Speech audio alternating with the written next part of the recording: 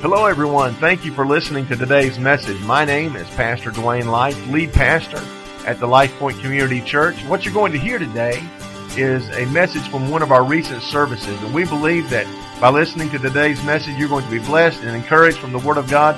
You're going to be strengthened, and we believe that God's going to speak to you in a very fresh, new, and real way through today's message. So thanks again for listening. Be blessed and encouraged, and we love you. God bless.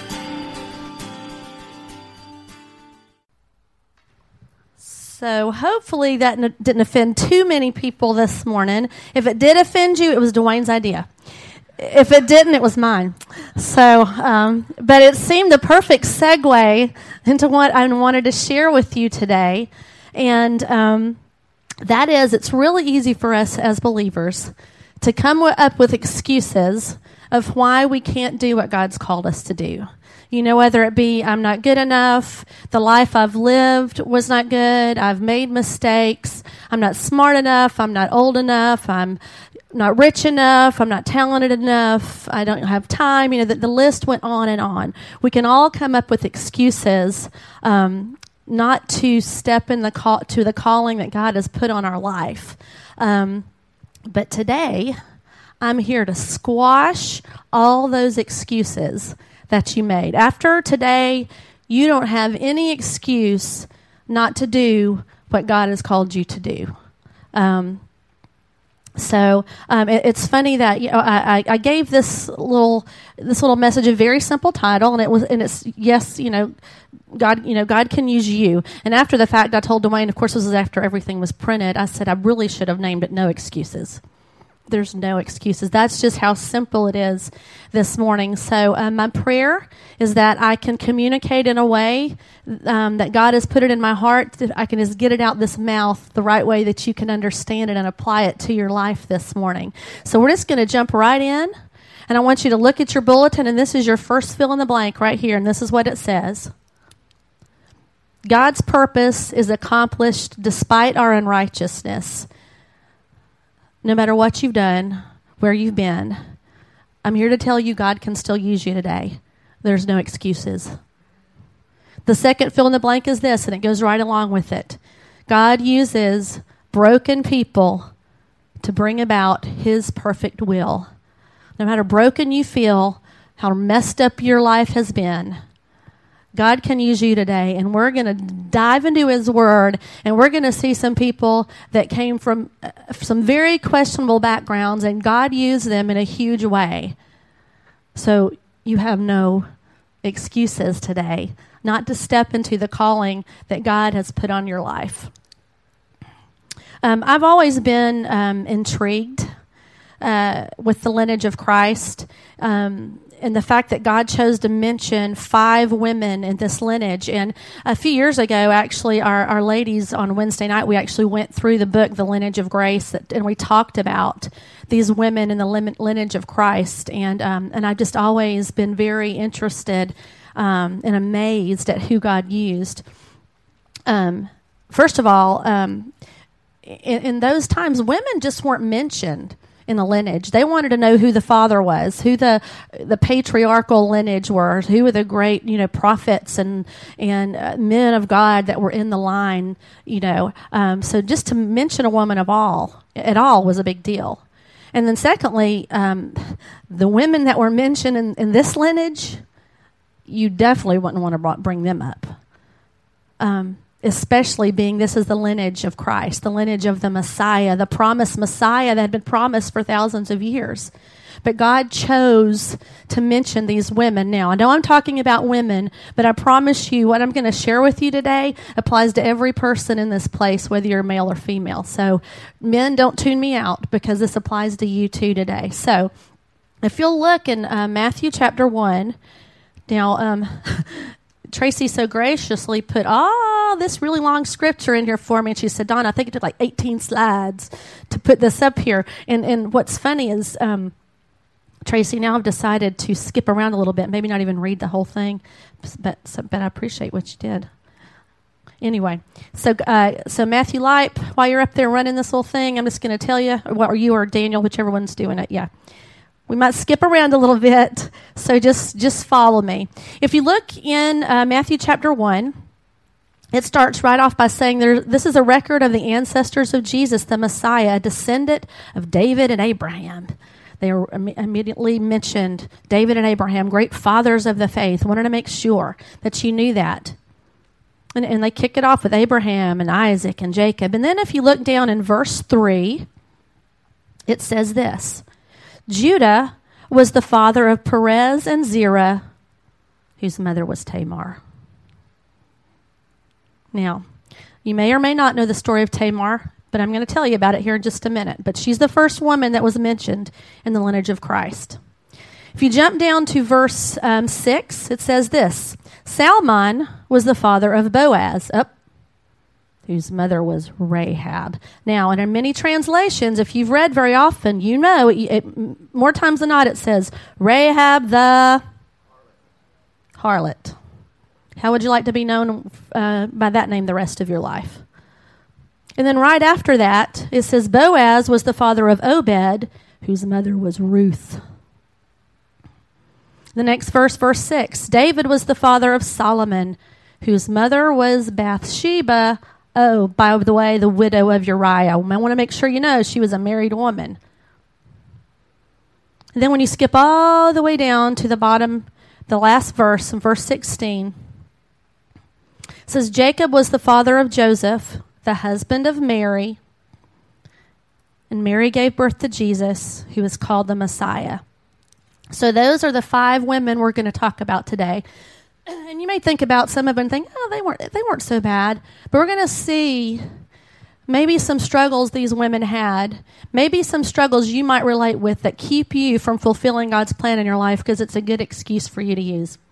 After today, not going to be an excuse anymore. We're going to take care of that. But so thankfully, looking at this is actually good news for all of us. Because if you look at our key verse today, it's 1 Samuel 16:7. The second part of it says this: Thank goodness.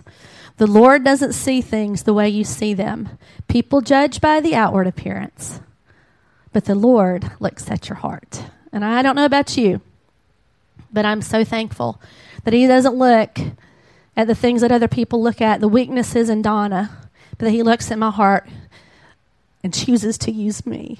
And that's a big deal.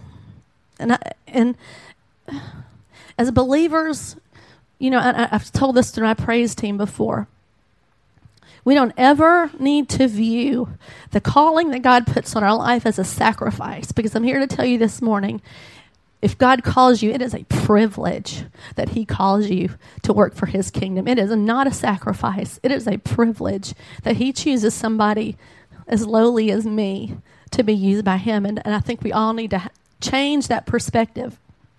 I don't even like using that word anymore. Making a sacrifice to work for God. No. It's a privilege that He chose me to work for Him. And we should all feel that way. So we're going to jump right in and talk about Tamar for a minute. And first I'm going to get a drink of water.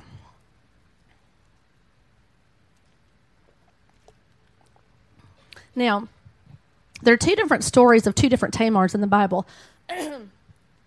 The one is about David's daughter. This one is the first Tamar mentioned. Tamar was a young Canaanite girl, and she was promised in marriage to Judah's oldest, Ur. And so she married Ur, and Ur was a very bad man. He was not a nice guy, and God was not pleased with who he was, and so He killed him. Men, be nice to your wives. Just saying. So, after Ur died, as Jewish custom went, Tamar was married to the next son. His name was Onan. And Onan was not a nice guy either. Now, as his obligation, stepping in and marrying Tamar, was to give her children to bear the name of his older brother, since his older brother passed away. Well, Onan didn't like that deal, because he's thinking, I'm going to have kids. It's going to be like they're not even mine, and they're going to get the inheritance before I do, and I don't like that. So he decided, and this is how the Bible says it. He said, when he was with Tamar and they were together in the bedroom, he would let his seed spill onto the floor. God did not like that either. So God killed Onan as well. So Judah says, well, Tamar, my youngest son Shelah, he is not old enough to marry yet. So you go home to Mama and Daddy, and I'll call you back in a few years when Shelah's old enough, and you can marry him and carry on the lineage of Ur. So he sends Tamar home, and this is all a lie. He has no... He's not going to bring her back, and he's not going to marry to Shelah. And probably some of it was just out of fear that he didn't... He's thinking, Tamar's killing off all his kids. He doesn't want anybody else married to her. So he sends her away. Well, over the years, Shelah grows up, and Tamar hears, she hasn't been called back to marry him. So she's going to take matters into her own hands. Not saying this is the right thing to do, but this is what she did. She knew what was rightfully hers. She knew what was owed to her through Jewish custom. So she decides she's going to dress. She's going to take off her widow's garb. She's going to put on the dress of a prostitute. She's going to go hang out on the side of the road. And when Judah is making his way to town, and he sees her on the side of the road, not recognizing who she is, just knowing that she's thinking she's just a prostitute, he propositions her, he sleeps with her, and as a result, Tamar becomes pregnant. Judah hears about it, and the first thing he says is, we're going to burn her. We're going to kill her. She's an adulteress. This is not happening in my family. Well, Tamar was a smart girl because Judah didn't have payment at the time, and he left his staff and his seal with her as a promise, kind of a promissory note for payment. So when he called her out on this and going to have her killed, she comes back and she says, hey, this staff and this seal belong to the man who's the father of my child. And, of course, Judah knew it was his. And at that moment, he was obviously convicted, too, of what he had done. And all Judah could say was this woman is more right than I am because she knew it was what was owed to her, and I didn't do what I was supposed to do. So she's more right than I am. And Tamar goes on to have twins, and through those twins carry on the line of Christ. So let's look at a few things about Tamar. That is a paraphrase of Tamar's life. First of all, Tamar was a Canaanite, so that wasn't a great start anyway. The Canaanites were a pagan nation. They didn't believe in God. So she started out that way from a family of pagan people. She was neglected and abused. She was lied to by the men in her life. She was stuck at a dead end with no inheritance. But she was also determined. She was persistent. And she knew her rights as part of God's family. So now we are not condoning prostitution and encouraging anybody else to go out and get what you need by doing that. But Tamar was desperate for what was rightfully hers. And because God saw her heart and the fact that she was a widow who was abandoned and uncared for, God protected her. Her family looked down on her, cast her aside with no hope. Yet she was desperate for what was rightfully hers, and she persisted to push forward to get what she knew belonged to her. We may have friends, you may have friends and family telling you that there's no hope for you, that you can't be used by God. You may feel alone and abandoned. But listen to this. God's Son came through the lineage of Judah and Tamar. We should remember this when we think that we don't measure up, that we've made too many mistakes, and that we can't make a difference. God always knows what he's doing and can use anyone to accomplish his will. He values you as a human being. He knows your potential. He knows what he's called you to do. If you look in your bulletin in Romans 5:20, it says this: God's law was given so that all people could see how sinful they were. But as people sinned more and more, God's wonderful grace became more abundant. And it's that abundant grace that he poured out on Tamar, in spite of where she came from, in spite of what she did to get her to where she needed to be, to fulfill the call he put on her life, that abundant grace he poured out on Tamar. Her desperation resulted in the birth of Christ. And my question for you is this: what does God want to miraculously birth in you that you're making excuses for, that you can't do it because you're not good enough? You don't come from the right family background. Write this down. God can use someone who is desperate for him. How desperate are you for the Lord, this woman? Tamar was pretty desperate. and God used her in an amazing way. The first woman mentioned in the lineage of Christ. She probably never thought never in a million years that would happen to her. So next we move on to Rahab, the harlot. Story of Rahab is interesting. It comes at a time when the children of Israel had just been delivered out of Egypt. They'd come across the desert and made it finally, and God had called them to go in and wipe out the pagan nations, the Canaanites, the people who lived in Canaan, because they didn't live for God, and God knew what kind of trouble they would cause. He said, go in and wipe them out. So at this point, they're in Jericho. They're coming up on Jericho, and they've sent spies in to Jericho. Well, Rahab, obviously by her name, she was a prostitute, and that was her livelihood. That was her profession. And so as you came into the city of Jericho, her house would have been the first ones you would come to. It was built into the wall. People had easy access. Travelers, as they came into the city, could get right into her home. And she was a prostitute, and she also was a maker of fine linens and silk. And so because of that easy access, the spies came in, and they went to her house and asked for refuge, and she agreed to let them stay there and protect them. And that's a big deal, considering that she was of a pagan nation, and these were guys coming in who were going to come in and destroy her town. But she kind of struck up a deal with them. She said, okay, listen, I know why you're here. I know what you want to do, and I've heard of all the things you've been doing to the nations around us. But how about this? If I protect you, and I help you to escape the city without being caught, will you promise me that when you come in, you will protect me and my family? They said, if you keep your promise, you got it. We can work that out for you. And we'll know it's your home, and by the scarlet rope that you're going to hang out the window, make sure your family's all here with you, and you will be protected. And they struck up that deal, and they followed through with it. So let's look at Rahab. Rahab was obviously defiled. She was unclean. Again, she was a Canaanite. She's from a pagan nation. She had a very bad reputation, obviously. But on the flip side, Rahab was willing to forsake it all. She was willing to leave her comfort zone, the only home she had ever known.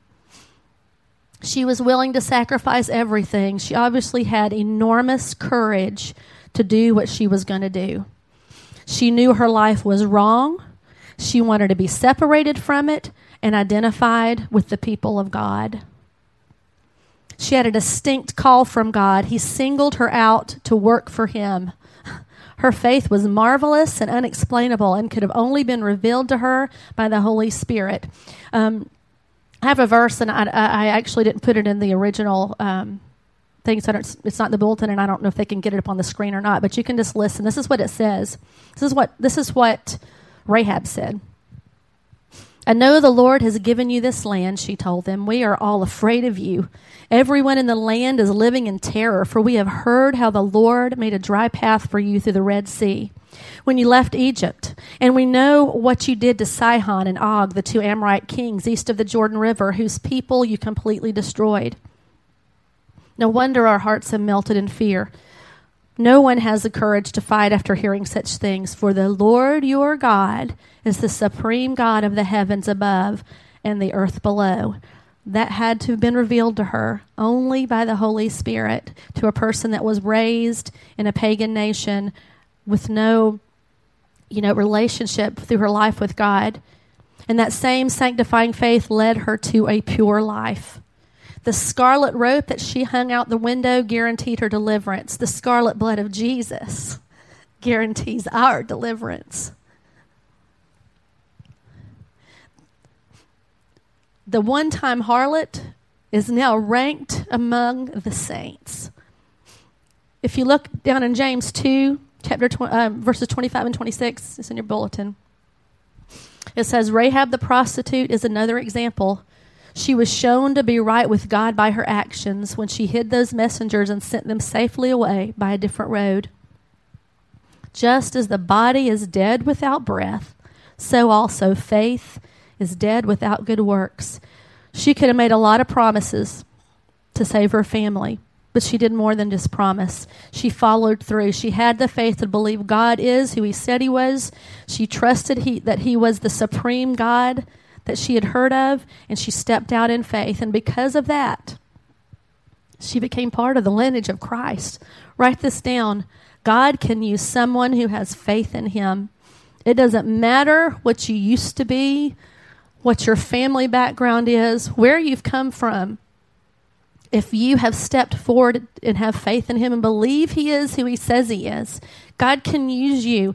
There are no excuses. There are no excuses. He can use even you. Rahab was, and so are you, well worth saving for the place you have in God's plan. He values you.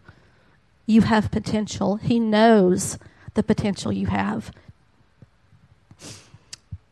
So moving on, we move on down to Ruth. And you're probably thinking, hey, Ruth wasn't so bad. Well, let's talk about Ruth for a minute. The story starts off with Ruth. It actually starts off with Naomi. Naomi and her husband and sons. They're from Israel. And Israel's in the middle of a famine. So they decide to move to Moab to find, work and food and the provisions they need. So they move, and while they're there, her two sons marry two Moabite women, Ruth and Orpah. But sadly, as time goes on, Naomi's husband dies, and both her sons die. So all that's left is her and her two daughters-in-law. And so Naomi decides to go back to Israel, where she may have, she has some family, and she's heard the famine is over. She's going to head back, and of course the girls are going to follow along because they've married into the family. Well, Naomi tells them, girls, I can't support you. There's nothing I have for you. Stay here, remarry, start new families, stay with your own family, let them take care of you. And so Orpah kisses Naomi goodbye, agrees, and goes back. But Ruth steps forward and she says, no. I'm married into this family. And I made a pledge and I made a promise. So your people are my people. And your God is my God, and I'm going with you. And so she went with Naomi back to Israel, a foreign land to her, and she worked and helped support Naomi, and she was kind to her, and she did whatever she could to provide for she and Naomi. And she goes out to the fields to glean wheat, and the field she gleans in is the field of Boaz, who is a nearby relative of Naomi.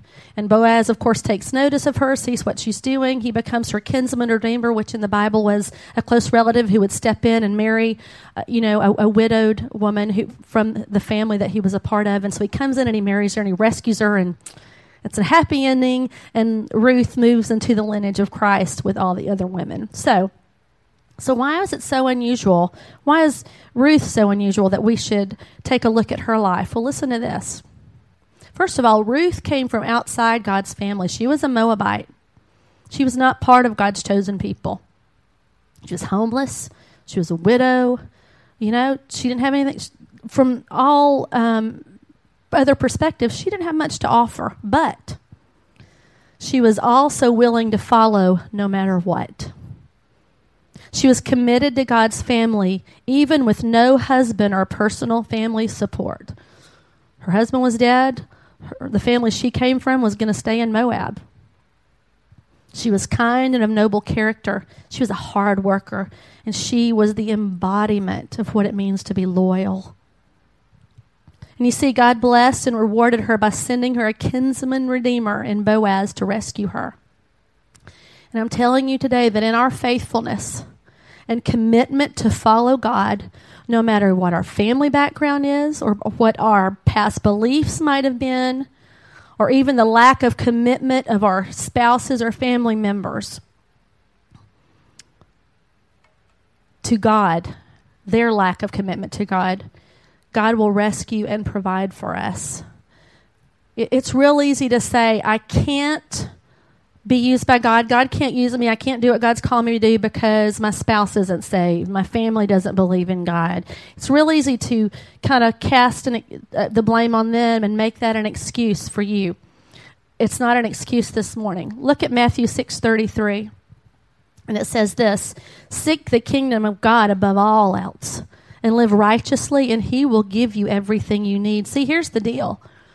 When you decide to say, man, I love you as my spouse, I love you as my family, but I love God, and he's calling me to be more, and he's calling me to do more, and he's calling me to serve him, and you step forward in that and don't let other family members be your excuse of why you can't be who God called you to be, let me tell you what's going to happen. First of all, you're going to be blessed, and God's going to move in you, and God's going to work in you. But more times than not, your faithfulness to God will make an impact on them. And in turn, I've seen so many times spouses and families saved because of the commitment of one person to step forward and say, I can't help what your decision is. My decision, for me, I'm going to serve the Lord today. And that's what Ruth decided to do. She could have easily gone back to her old life, but she said, I made a commitment. I'm going to follow through, and I'm going to do what I know is the right thing to do.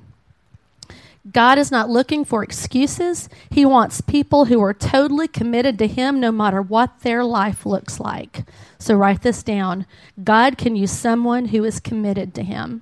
And I think that's probably one of the biggest areas we battle with is commitment. We're committed to so much stuff in our life already. We get ourselves in circumstances, we're just committed to stuff. And when that gets in the way of us being committed to God, something else needs to go, and it's not God.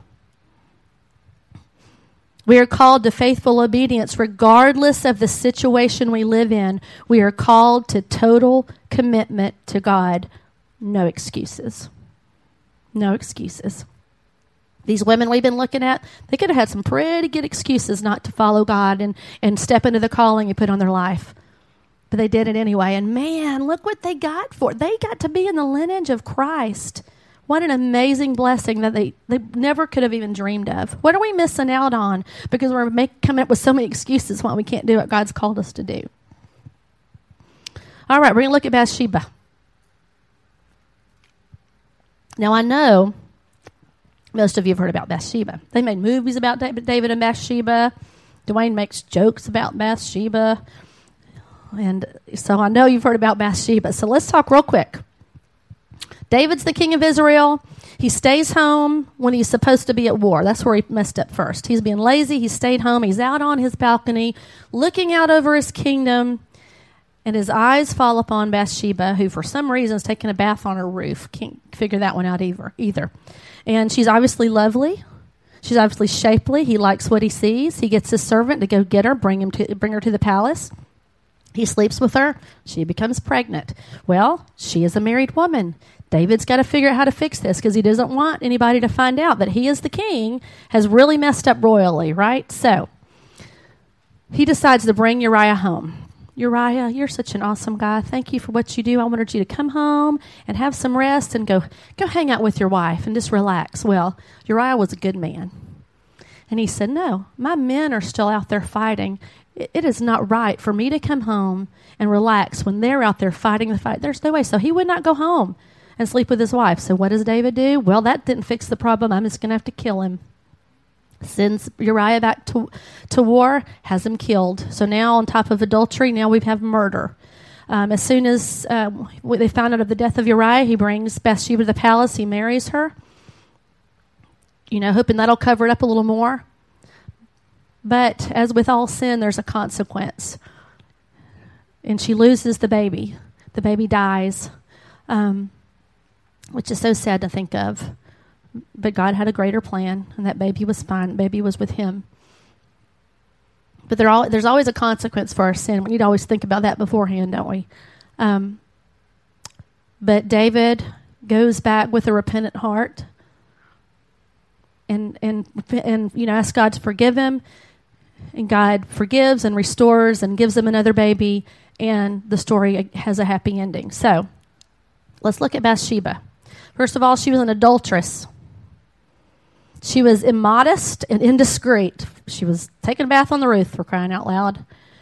She was a willing partner in sin. Now, the Bible does not record that she was raped or forced in anything. So we're going with the fact that we believe she was a willing partner in this sin. And she was probably very lonely because her husband had been away at war for quite a while. She gave in to the king's seduction and she became pregnant. And as with all sin, there was a consequence, and her baby died. She had to bear that consequence as we do. And the burden can be heavy, but the time to think of that is before we yield into sin, right? The Bible says we reap what we sow. If we sin, there's going to be a consequence. Well, because of the death of this baby, David's spirit was broken, and we can only assume that as a mother, Bathsheba's spirit was broken as well, and her heart was broken. And in David's brokenness, he acknowledged his sin, and he went to God. And this is what he said. If you look in 2 Samuel 12:13, the first part says this. Then David confessed to Nathan, I have sinned against the Lord. Nathan replied, yes, but the Lord has forgiven you. So, Scripture doesn't say, but I'm confident that Bathsheba acknowledged her sin and went to the Lord, and God forgave both of them. So here's the deal. God will forgive, and he will restore, and he stands ready, just sitting there ready and waiting to pardon us for the things that we have done, if we'll just ask him. Because here's what happened. God restored Bathsheba, and she assumed the most prominent place among David's wives, and he never took another wife after her. And then God gave them another son, Solomon, who became one of the greatest kings that ever lived. And again, Bathsheba steps into the lineage of Christ, a woman who is an adulteress, made a bad decision, steps into the lineage of Christ. 1 John 1:9 says this, but if we confess our sins to him, he is faithful, and he is just to forgive us our sins and to cleanse us from all wickedness. She messed up a lot. But you know what? She came back with a repentant spirit, and David with a repentant spirit, and God forgave them and he restored them. So write this down. God can use someone he has restored. Doesn't matter what you've done before, you're a new creation. It doesn't matter how grievous your sin, God stands ready to blot it out. So just repent and accept his gracious forgiveness and restoration. And he will be able to do anything through you, just like he did for Bathsheba. So we said God can use someone who's desperate for him, someone who's committed to him, someone he has restored.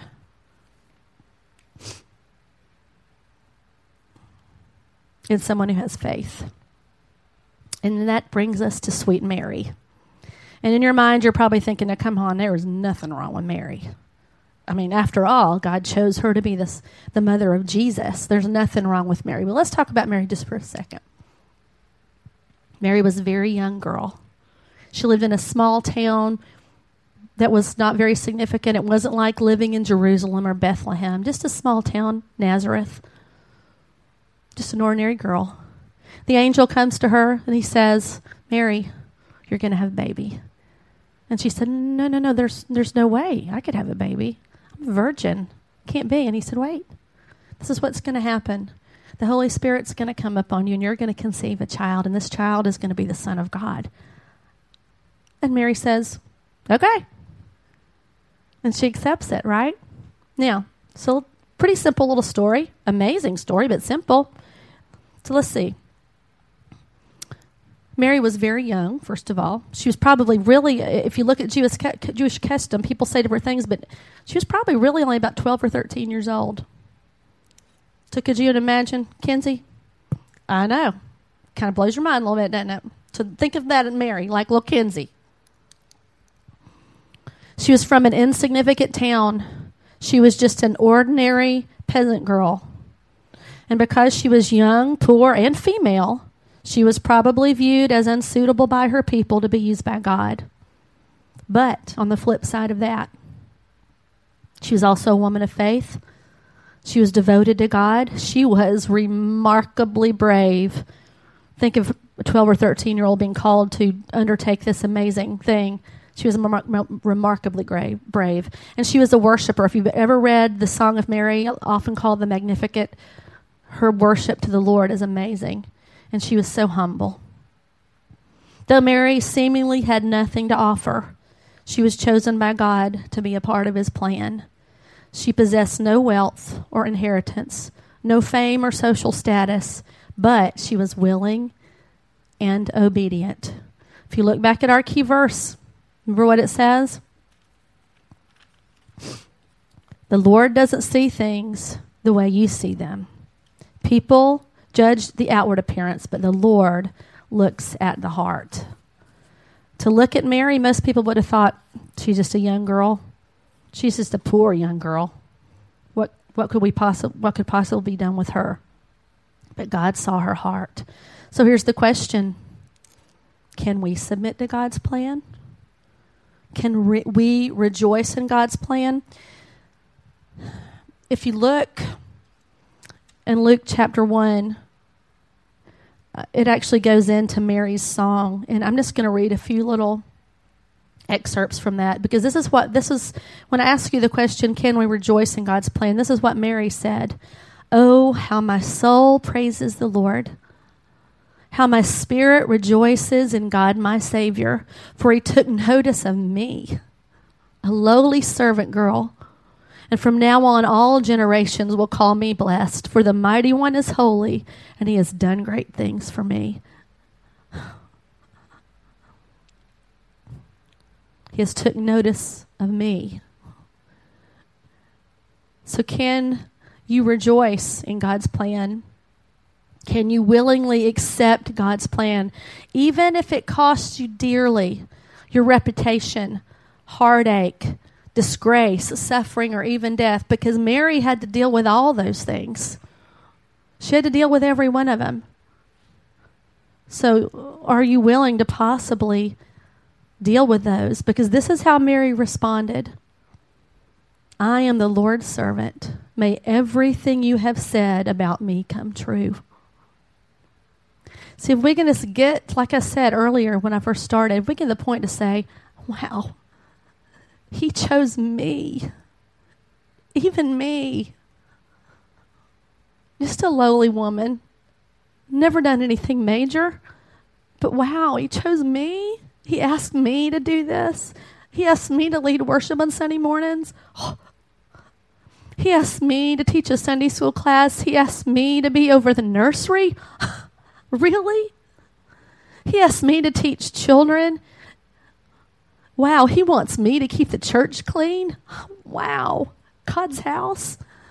If we could change our perspective and quit making excuses that I can't or I won't, or I'm not good enough, or I'm not rich enough, or I'm not talented enough, or I'm not old enough. God sees your potential when you don't, and he values you. And when you look at the list of these people we looked at today, they could have had major excuses not to be used by God, but they decided to say yes instead and push past all the stereotypes and the criticisms and the backgrounds and the stuff that just had happened to them along the way, and to say, you know what, regardless, in spite of all this stuff, I'm going to say yes, Lord. And look what they experienced. What are you missing out on because you just won't say yes? Yes, Lord, use even me. And that's what Mary said. So, God can use someone who's desperate for him. God can use someone who has faith in him. God can use someone who is committed to him, someone he has restored. And the last one is, God can use someone who is just willing. Are you willing? He's not looking for ability. He's looking for availability. Are you just willing today? No more excuses. You don't have any left. And some of you might think you have some pretty good ones, and maybe you do. But no, when God calls you, there's no excuses. I can do all things through him who gives me strength. No matter where I've come from, no matter what I've done, no matter how bad I've messed up in the past. The same spirit that raised Christ from the dead lives in you, and that's a pretty powerful spirit if it can raise the dead. It can do amazing work in you as well. See, these women weren't first choices by the human standard, but they all possess qualities and character traits that allowed them to be used by God and step into an abundant life in him. And again, don't miss out on the abundant life Christ has for you just because you've got a list of excuses of why you can't. Don't sell yourself short. So the question is, are you ready to be used by God this morning? Are you ready to get rid of the excuses and say, use me, Lord? Yeah, I'm a mess. I'm just a big old mess. But if you can use Tamar and Rahab and Ruth and Bathsheba and sweet little Mary, then you can use me. And He can use you. So, Matthew, you'll come up and give me a little music. We're just going to take some time. And I'm going to ask you that question again. Are you ready for God to use you this morning? Are you ready to say yes and let Him use you? So you just bow your heads and close your eyes. And maybe you're one of those people who you've been making excuses for a long time about why you can't be used by God. And this is for male and female alike today, because male and female alike both make those excuses. They don't want to commit. They have an excuse of why God can't use them. But yes, God can use even you today. So maybe you're feeling that. Maybe you're a little convicted. Maybe you're feeling God speaking to your heart. So if you're in that position, if you're in that frame of mind and you feel like, yeah, you know, Donna, I've been kind of saying that for a while now. I've been making up excuses why God can't use me. And you just want me to pray for you that God would give you the courage of Mary and the courage of Rahab and Tamar and all these other women to step out and do what God's called you to do. Like I said, male or female. Just let me know by just lifting your hand this morning. Pray for me. Pray for me that I would allow God to use me in what He's called me to do. Because I don't want you to miss out on anything amazing that God has for you today. Oh, Father, we love you. And I pray that the words I spoke made some sort of sense this morning and that it spoke to somebody's heart, because I know how you put it in my mind and I know how you put it in my heart. But sometimes it's hard to transfer those thoughts to another human being. So I pray that by the power of your Holy Spirit, Lord, you would convey that knowledge. You would convey that message to those here today. And if they raise their hand and they're saying, Lord, I want to be used. Give me the courage. Give me the direction. Show me what you want me to do. Father, I pray that you would just speak to them now and let them know that the first step is just saying yes. Yes, Lord. Use me. Yes, I'm ready. I'm willing. Just show me what to do, Father. Give them that peace of mind that you can use them, and that when they do, they can expect miraculous things, Lord. They can expect amazing things and an abundant life beyond what they ever dreamed when they step into the will of Jesus and what God has called them to do. There's no better place to be than directly in the center of God's will. We know that. So, Lord, maybe those who didn't have the courage to raise their hands today, I pray that you would continue to work in their lives and continue to reveal to them that you have a plan and purpose for every single person on this planet. There's not one, Lord, that you've overlooked, Father. Use us for your glory, Father. Direct our paths and help us to get rid of the excuses, because there aren't any that we can make, Father, to contradict the fact that you have a call for us all to fulfill in our lives. Lord, we love you. We thank you. We praise you for this time you've given us. Lord, I pray a special blessing on mothers today. We ask all these things in the sweet and awesome name of Jesus. Amen. Thank you, guys.